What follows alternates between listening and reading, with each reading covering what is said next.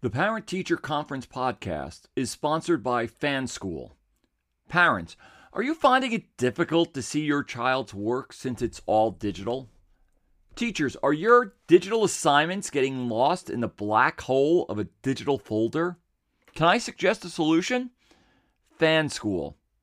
FanSchool is a safe and social learning network where students own and share their learning. Think of FanSchool as a digital bulletin board for your students' work. Take a look. Go to fan.school today. That is fan.school. And imagine what your classroom space will look like on FanSchool. In the school district my daughters attend, they decided to eliminate the lowest level English classes at high school. The classes that tend to have kids who aren't as academic minded, or even kids who need the support of slower pacing, a little less difficulty on the reading level. And let's be honest, it was also for kids who have learning disabilities, especially in the area of reading. The reason given for this by the superintendent at a Board of Education meeting was there were too many minority students populating those classes.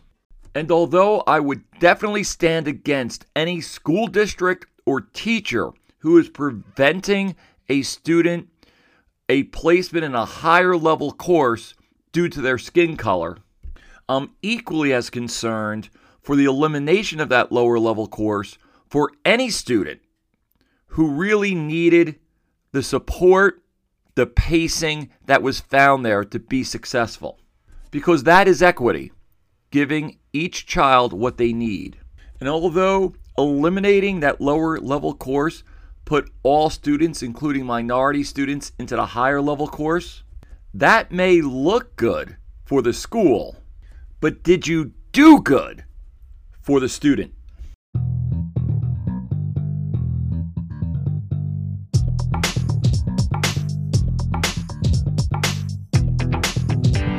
Welcome to your Parent Teacher Conference, where a 24/7 parent and full-time teacher discusses issues and concerns from both points of view in an attempt to bridge the gap for the sake of kids.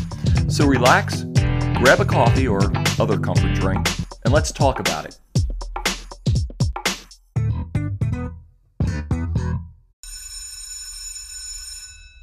Hello and welcome to your Parent Teacher Conference. This is Coach Cullen, your host.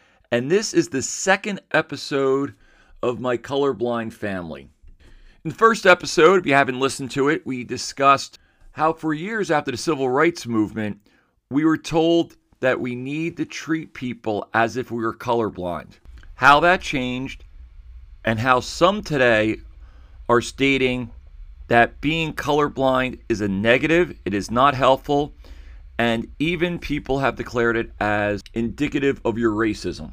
And maybe you're listening today because you've experienced this. You've said that your goal is to be colorblind, not to see race, and somebody has shamed you or has put you down and you didn't know what you could say in response. There's nothing wrong in saying what you believe. And squelching dialogue and then even going to the extreme of assuming the worst in someone for holding a view you don't agree with doesn't help anyone. It doesn't help our society. So today on this second episode, I plan to get a little more personal in discussing my family. For those of you who are just listening for the first time, my wife and I, who are both white, adopted two biracial daughters over a decade ago, and we love them dearly. So that's why this topic is very close to our hearts. I remember telling a teacher friend and his student teacher one day that if one of my daughter's teachers thought it was incumbent on them to plant seeds of doubt by questioning the motives of why my wife and I adopted two biracial children, that teacher would have hell to pay. And I think as a parent, even if you disagree with me on this topic, I think you can respect me for defending the love and unity of my family. I love my wife and both of my daughters deeply, and I'm not going to allow someone to wreak havoc and cause division in my family because they think they know what's best for us, or should I say, what's best for my daughters, when they don't know my wife and they don't know my daughters. So if this topic interests you, I hope that you continue listening. Not only will I discuss my family, but I also will discuss recent current events that will hopefully help you to better understand where I'm coming from. Maybe you start listening to this because you absolutely think I'm wrong. And thank you for listening. I hope that by listening, you'll gain a little more knowledge into why some people are standing against this move to kind of eradicate the concept of color blindness. I mean, I've done the same thing myself. I've read How to Be an Anti-Racist. I've read White Fragility. I figure those are the two big books. I don't have time to read tons of books. I've also dialogued with people who disagree with me, and I believe that's healthy. I would encourage you to listen on. And if you agree with me, and you know of somebody who may need to hear this or be given another perspective, please feel free to share this podcast with friends, post it on Facebook, retweet it. Let's grow the conversation. So I hope you appreciate part 2 of my colorblind family. Now, something that people have warned me about when I say that I am raising my children to be colorblind, that we're a colorblind family, is they say, your daughter's experience in life as children of color is going to be greatly different than your experience of life in life. And my response to that is, their experience in life is going to be very different, even if they were white. I came of age in the late 20th century. They came of age in the early 21st century. I grew up in a blue-collar town right at the beginning of suburbia, very close to urban areas. My daughters grew up their younger years in a rural area, and now we live at the end of suburbia, right as it's becoming more rural. So no matter what, their experience in life, especially the time one, is going to be vastly different than when I grew up. And in those times, like I always tell them, you're going to face challenges. Everybody does. And some of those challenges are going to be coming from people who aren't going to treat you too well. Are some people going to be treating them less than what they deserve because of the color of their skin? Probably. But I don't want them feeling like they're always a victim. I don't want them feeling like they have no efficacy, because that's just not true. Because the people we look up to in life aren't the people who have pity parties for themselves. The people we look up to are those who have overcome the biggest obstacles, the biggest challenges. And that's what my hope is for my daughters. So what do I tell my daughters about people who want to judge them based on the color of their skin? Avoid those people. There are so many more people who would love your company and really don't care about the color of your skin. The reality is that the majority of the people who know our family embrace us. All of us. And those people who are embracing us are from different races, ethnic groups, socioeconomic status. So if we're going to talk about the experiences my daughters are having, the experience is this: that people can be colorblind and treat you as colorblind. It's not a reality where that word has any hindrance to them getting friends.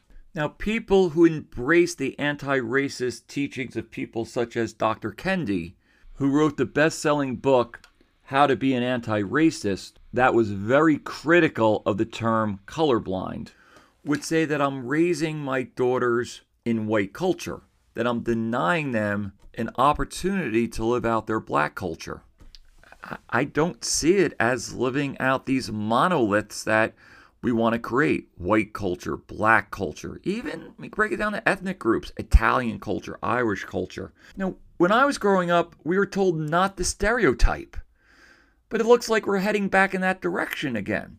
We're going to stereotype people based on what we say they should behave like. Why do we feel comfortable putting people in those boxes? And when they behave outside of that box that we've created, how they should behave, the proper quote-unquote culture, we blast them as being traitors to the culture. Do you want to know what culture my wife and I are raising our daughters in? First, we're raising them in our Christian faith. We're raising them to know that their value comes from the fact that they are created in the image of God, and that God shows his love for us in this, that while we were still sinners and doing wrong, Christ died for us. We turn and see the very best in our parents and what our parents did to help raise us to be the parents we are today to our daughters. We are raising them to be Cullens. And I've had people who say, when I say things like this, now we're not talking about you and your wife are doing a great job, but by saying you're colorblind, other people who aren't like you and your wife and the job you're doing raising these two beautiful biracial children, they'll get the wrong impression and they're going to use it against your own daughters.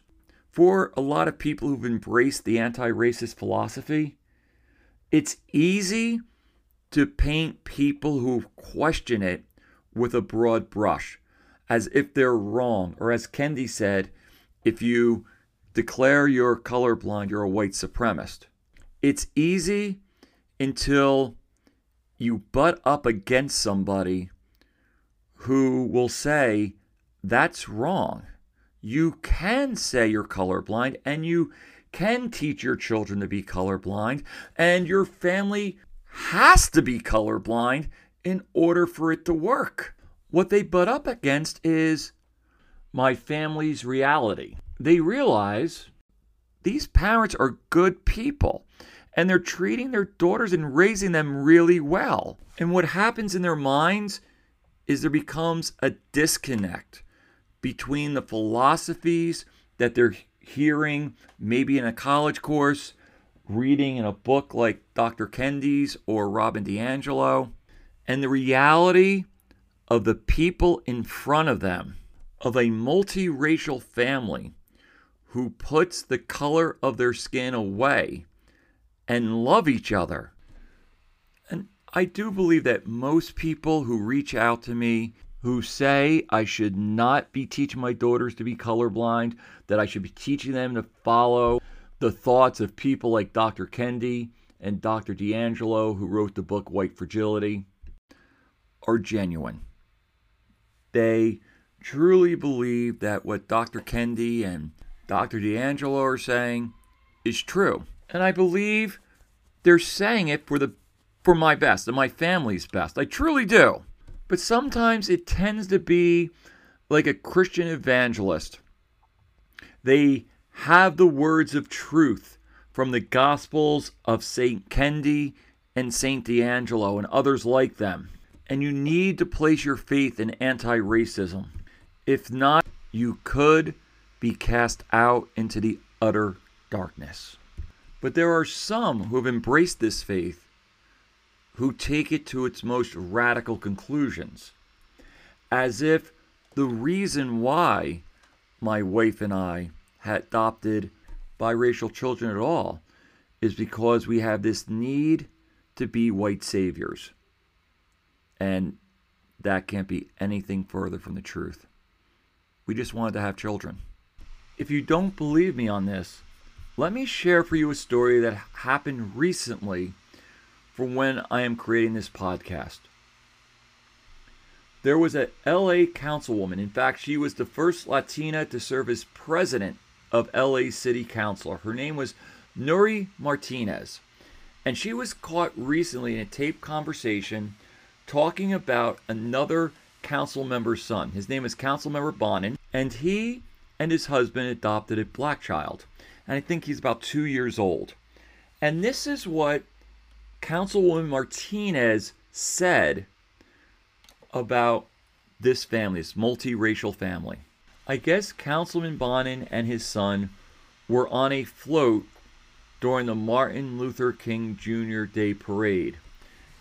And Councilwoman Martinez was caught on tape saying that the boy was, quote, bouncing off the effing walls, end quote, and that the councilman treated his black son like a, quote, an accessory, end quote. Then Martinez says this, quote, they're raising him like a little white kid. They're raising him like a little white kid. Being an accessory. Being raised like a little white kid. I don't think that's what Councilman Bonin is thinking.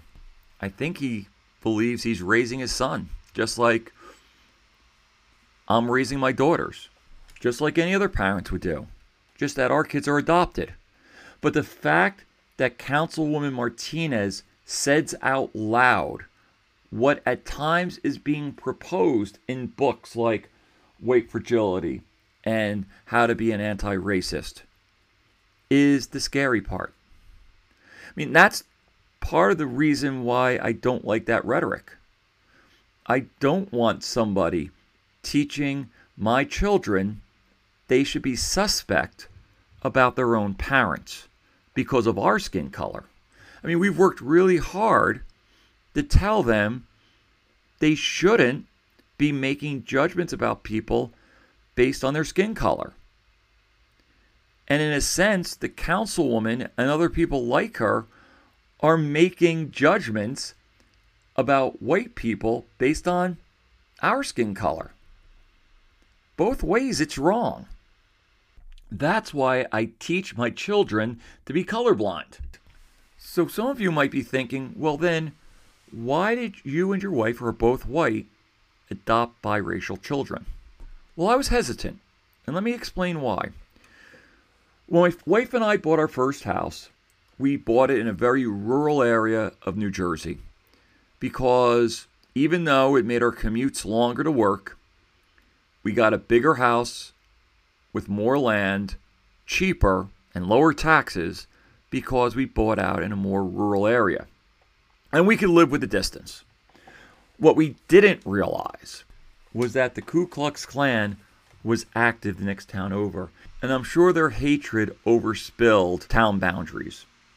Now, if you don't believe me that into the 21st century in a northern state like New Jersey, the Klan could be active, pause the podcast and search for Oxford, New Jersey, KKK.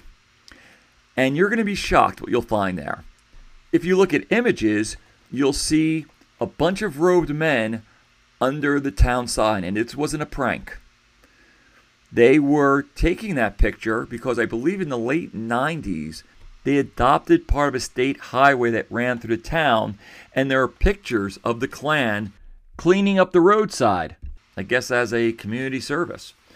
What I also learned was that up until the early 2000s, there's this one light in that town, like in their little downtown area, it's tiny. But at that light, up until the early 2000s, the Klan would go up to stopped cars and hand out their literature. And that was why I was hesitant. I did question, what would life be like for a child who's biracial or non-white? Well, what happened, of course, is God works in funny ways. And my wife received a phone call from a friend of ours who had received a phone call herself. Now, she had adopted previously. And so this friend reached out to her and said, hey, I know somebody who would like to give up their child for adoption. And she and her husband thought of us because we were waiting for a child. We couldn't have children. We were infertile. And we really wanted children. And now here are our friends presenting an opportunity to adopt a child. But she was going to be biracial.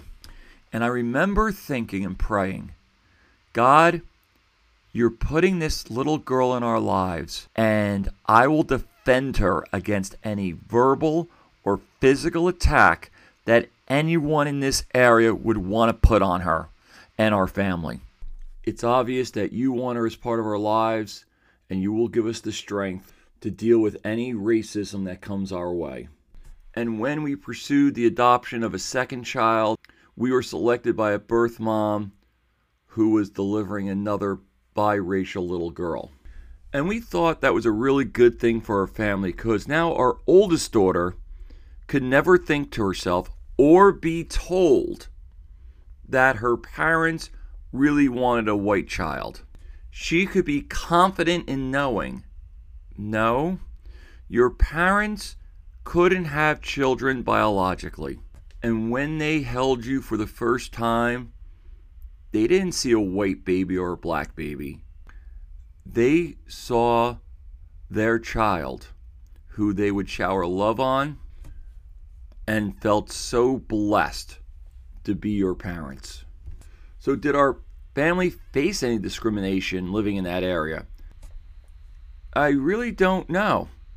I mean, to our faces, absolutely not. And my youngest daughter was a little too young for school, so we were really seeing this through the eyes of our oldest daughter when she went to the school.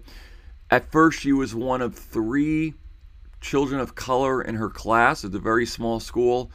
By the time we moved, which would be in the middle of 2nd grade, she was the only child of color. And she was invited to birthday parties. She had a very close friend, and they were true buddies, to the point that when we moved, they remained close friends until they moved out of state. But there was one incident in 2nd grade that one of her teachers relayed to us. So my daughter, I guess, was in one group, and there was another group with a little boy who proclaimed to his group members, "I don't like people with dark skin." Even the teacher told us it was obvious who the boy was talking about, because my daughter was the only child with dark skin in the classroom. And as the teacher said, there was nothing in our daughter for him to ever say that. It wasn't that she was a mean little girl or aggressive. In fact, if anything, we were always told our daughter was a shy, quiet little girl who, when she did interact with people, was always gracious and kind to them, including this little boy. But sadly, someone was teaching him that you judge people, you judge the content of their character based on their skin color. We moved with our family to a town with a bit more racial and ethnic diversity, and my daughter's physical traits didn't stand out as much. Her skin color, her hair, there were other kids in the class just like her. She began to make new friends, and one of those friends told her one day, and she was a child of color herself, after realizing that both of our daughter's parents were both white, she said to our daughter, "I feel really bad for you that you don't live with a black family." Although that statement wasn't vile like what the little boy said in the group project back at the old school, and I don't think the little girl was realizing the ramifications of what she was saying, but she was doing no different than the boy in terms of judging the quality of my daughter's life based on the fact that my wife and I were white. Don't get me wrong. I believe that my daughter could have been adopted by a black family or a family of color and had an amazing life.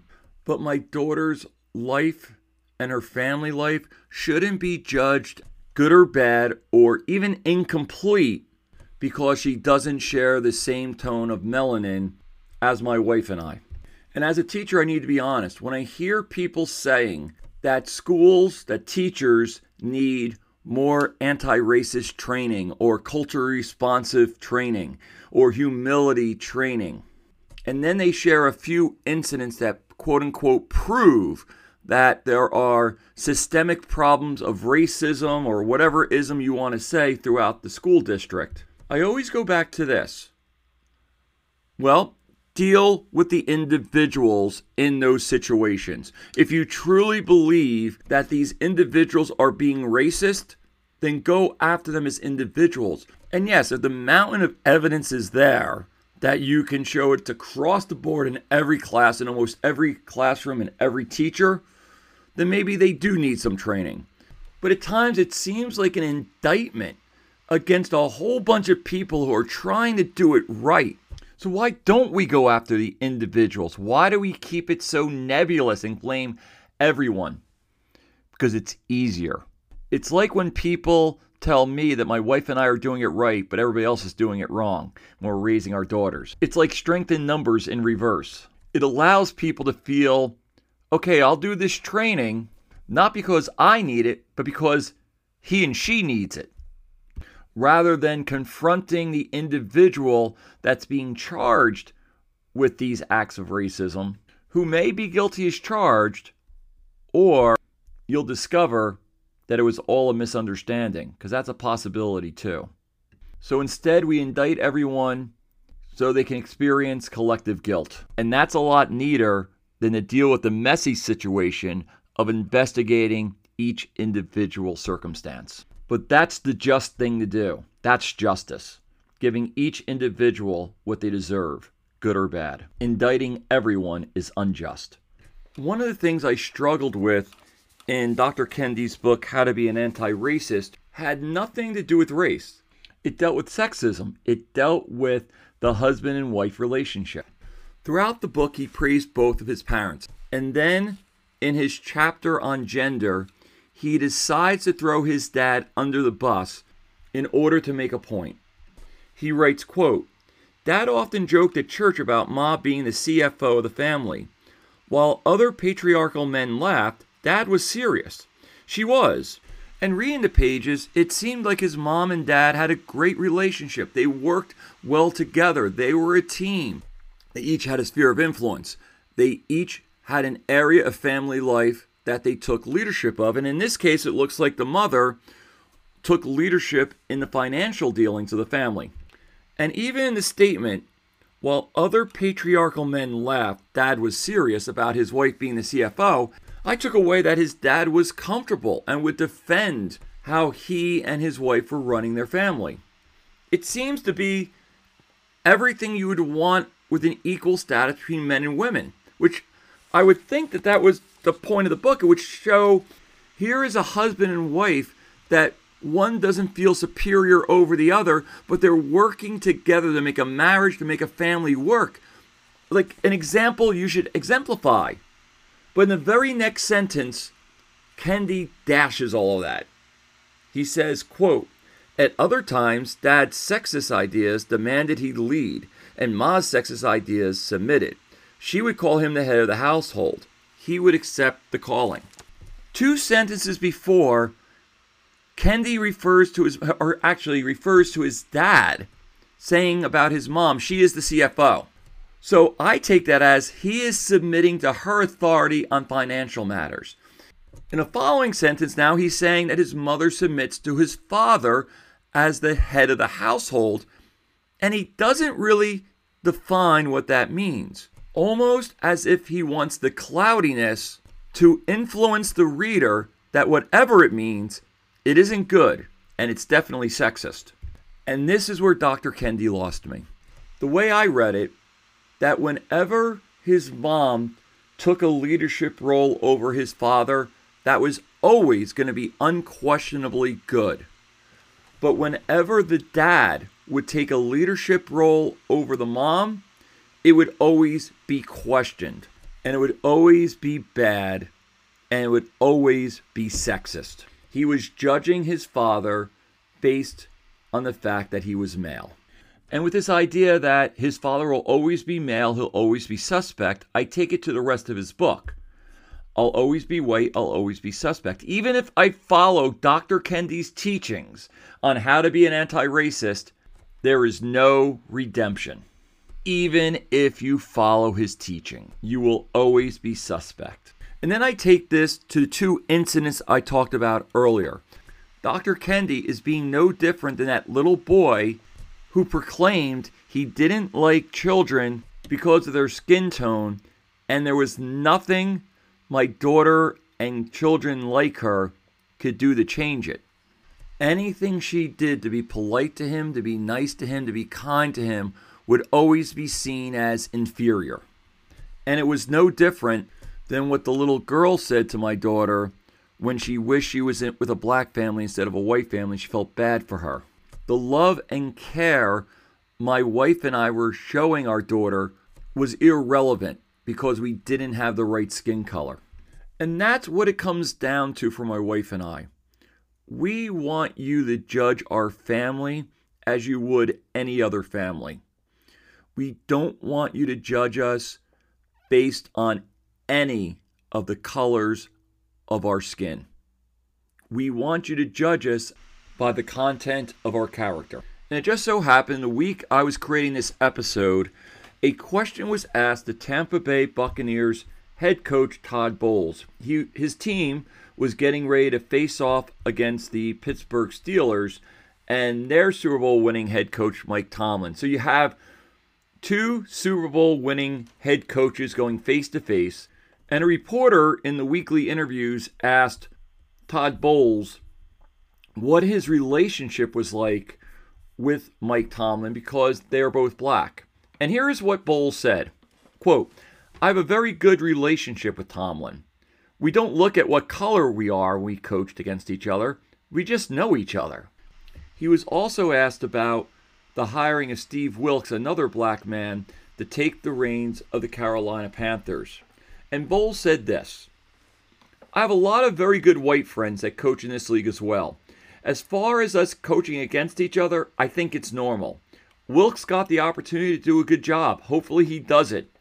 And we coach ball. We don't look at color." Another question came from a reporter asking about, quote unquote, you guys being an inspiration to other young black coaches, to which Bowles responded this, "When you say you see you guys and look like them and grow up like them, that means we're oddballs to begin with.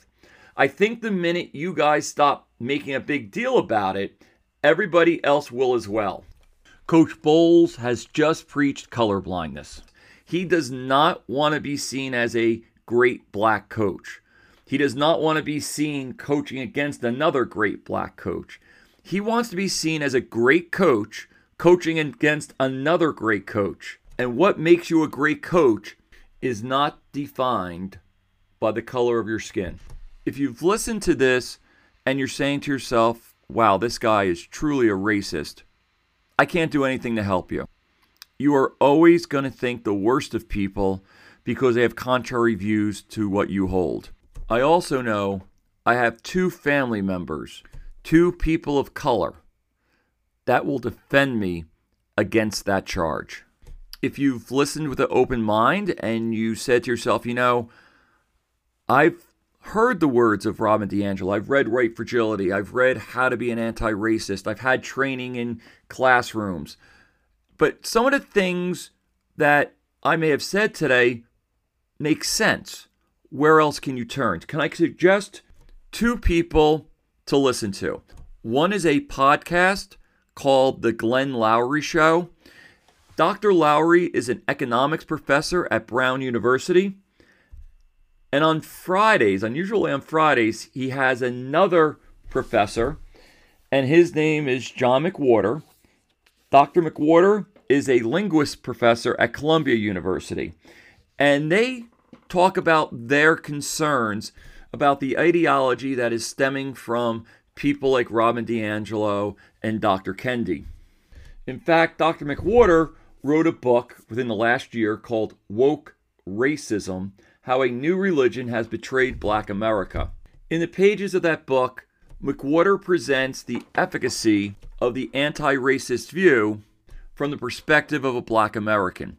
Now, some people may dismiss him as a black traitor, but again, you're judging him on the color of his skin rather than the content of his argument. And for me, I don't have the luxury of virtue signaling. I have been given the responsibility to raise my daughters to be the best people they can be by their birth mothers. A responsibility I hold sacred. And I believe it's wrong for my daughters to think that they should be receiving less than what they're due or more than what they've earned based on the color of their skin. And I'm not going to respect anyone who would lead my daughters to question how my wife and I are raising them based on the color of our skin. Judging inner motives based on outer appearance is wrong.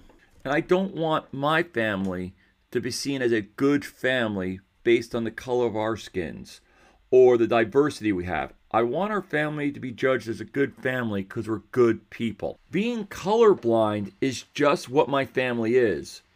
I don't love my black daughters.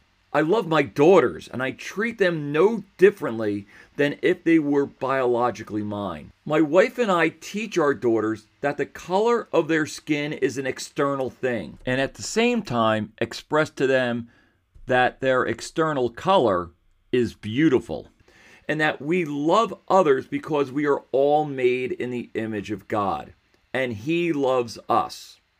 If we treat someone unjustly based on their skin color, we're wrong and need to seek forgiveness. And if people choose to judge us based on our skin color, we're going to dismiss what they have to say and move on, because we know that the vast majority of people accept us and has nothing to do with the color of our skin. They have made our skin color difference a moot point. And when I look at my daughter's friends, I see the menageries of racial and ethnic differences among them. And I think to myself, my daughters are doing an awesome job expanding our family's lessons of being colorblind to everyone they come in contact with. We live in a world of differences, and being colorblind doesn't mean you don't stand up when you see injustice based on those differences. But it's the realization that if all you focus on is what divides us, all that you accomplish is division. It's at the very root of the word. No one in my family shares any DNA with each other. Physiologically, we are 4 different people. We have different hair color, different eye color, and different skin colors. But despite those differences, we focus on the things that unite us. The fact that we love, care, and support one another. You know, instead of following the latest trend on how we should be treating one another, it would be best to follow the timeless wisdom given to us in the Golden Rule. Do unto others as you would have them do unto you. And that's what being colorblind is all about, Charlie Brown. Thank you for joining me on the Parent Teacher Conference podcast. If you enjoyed what you heard, please share this podcast with friends. They can be teachers, they can be parents, they can be someone who's just interested in education and parenting. If you have a comment, a question, or an idea for a future topic, please feel free to reach out to me at ptcpodcast411@gmail.com. ptcpodcast411@gmail.com. Remember, a good teacher cares deeply for their students, but good parents love those students, their children, deeply.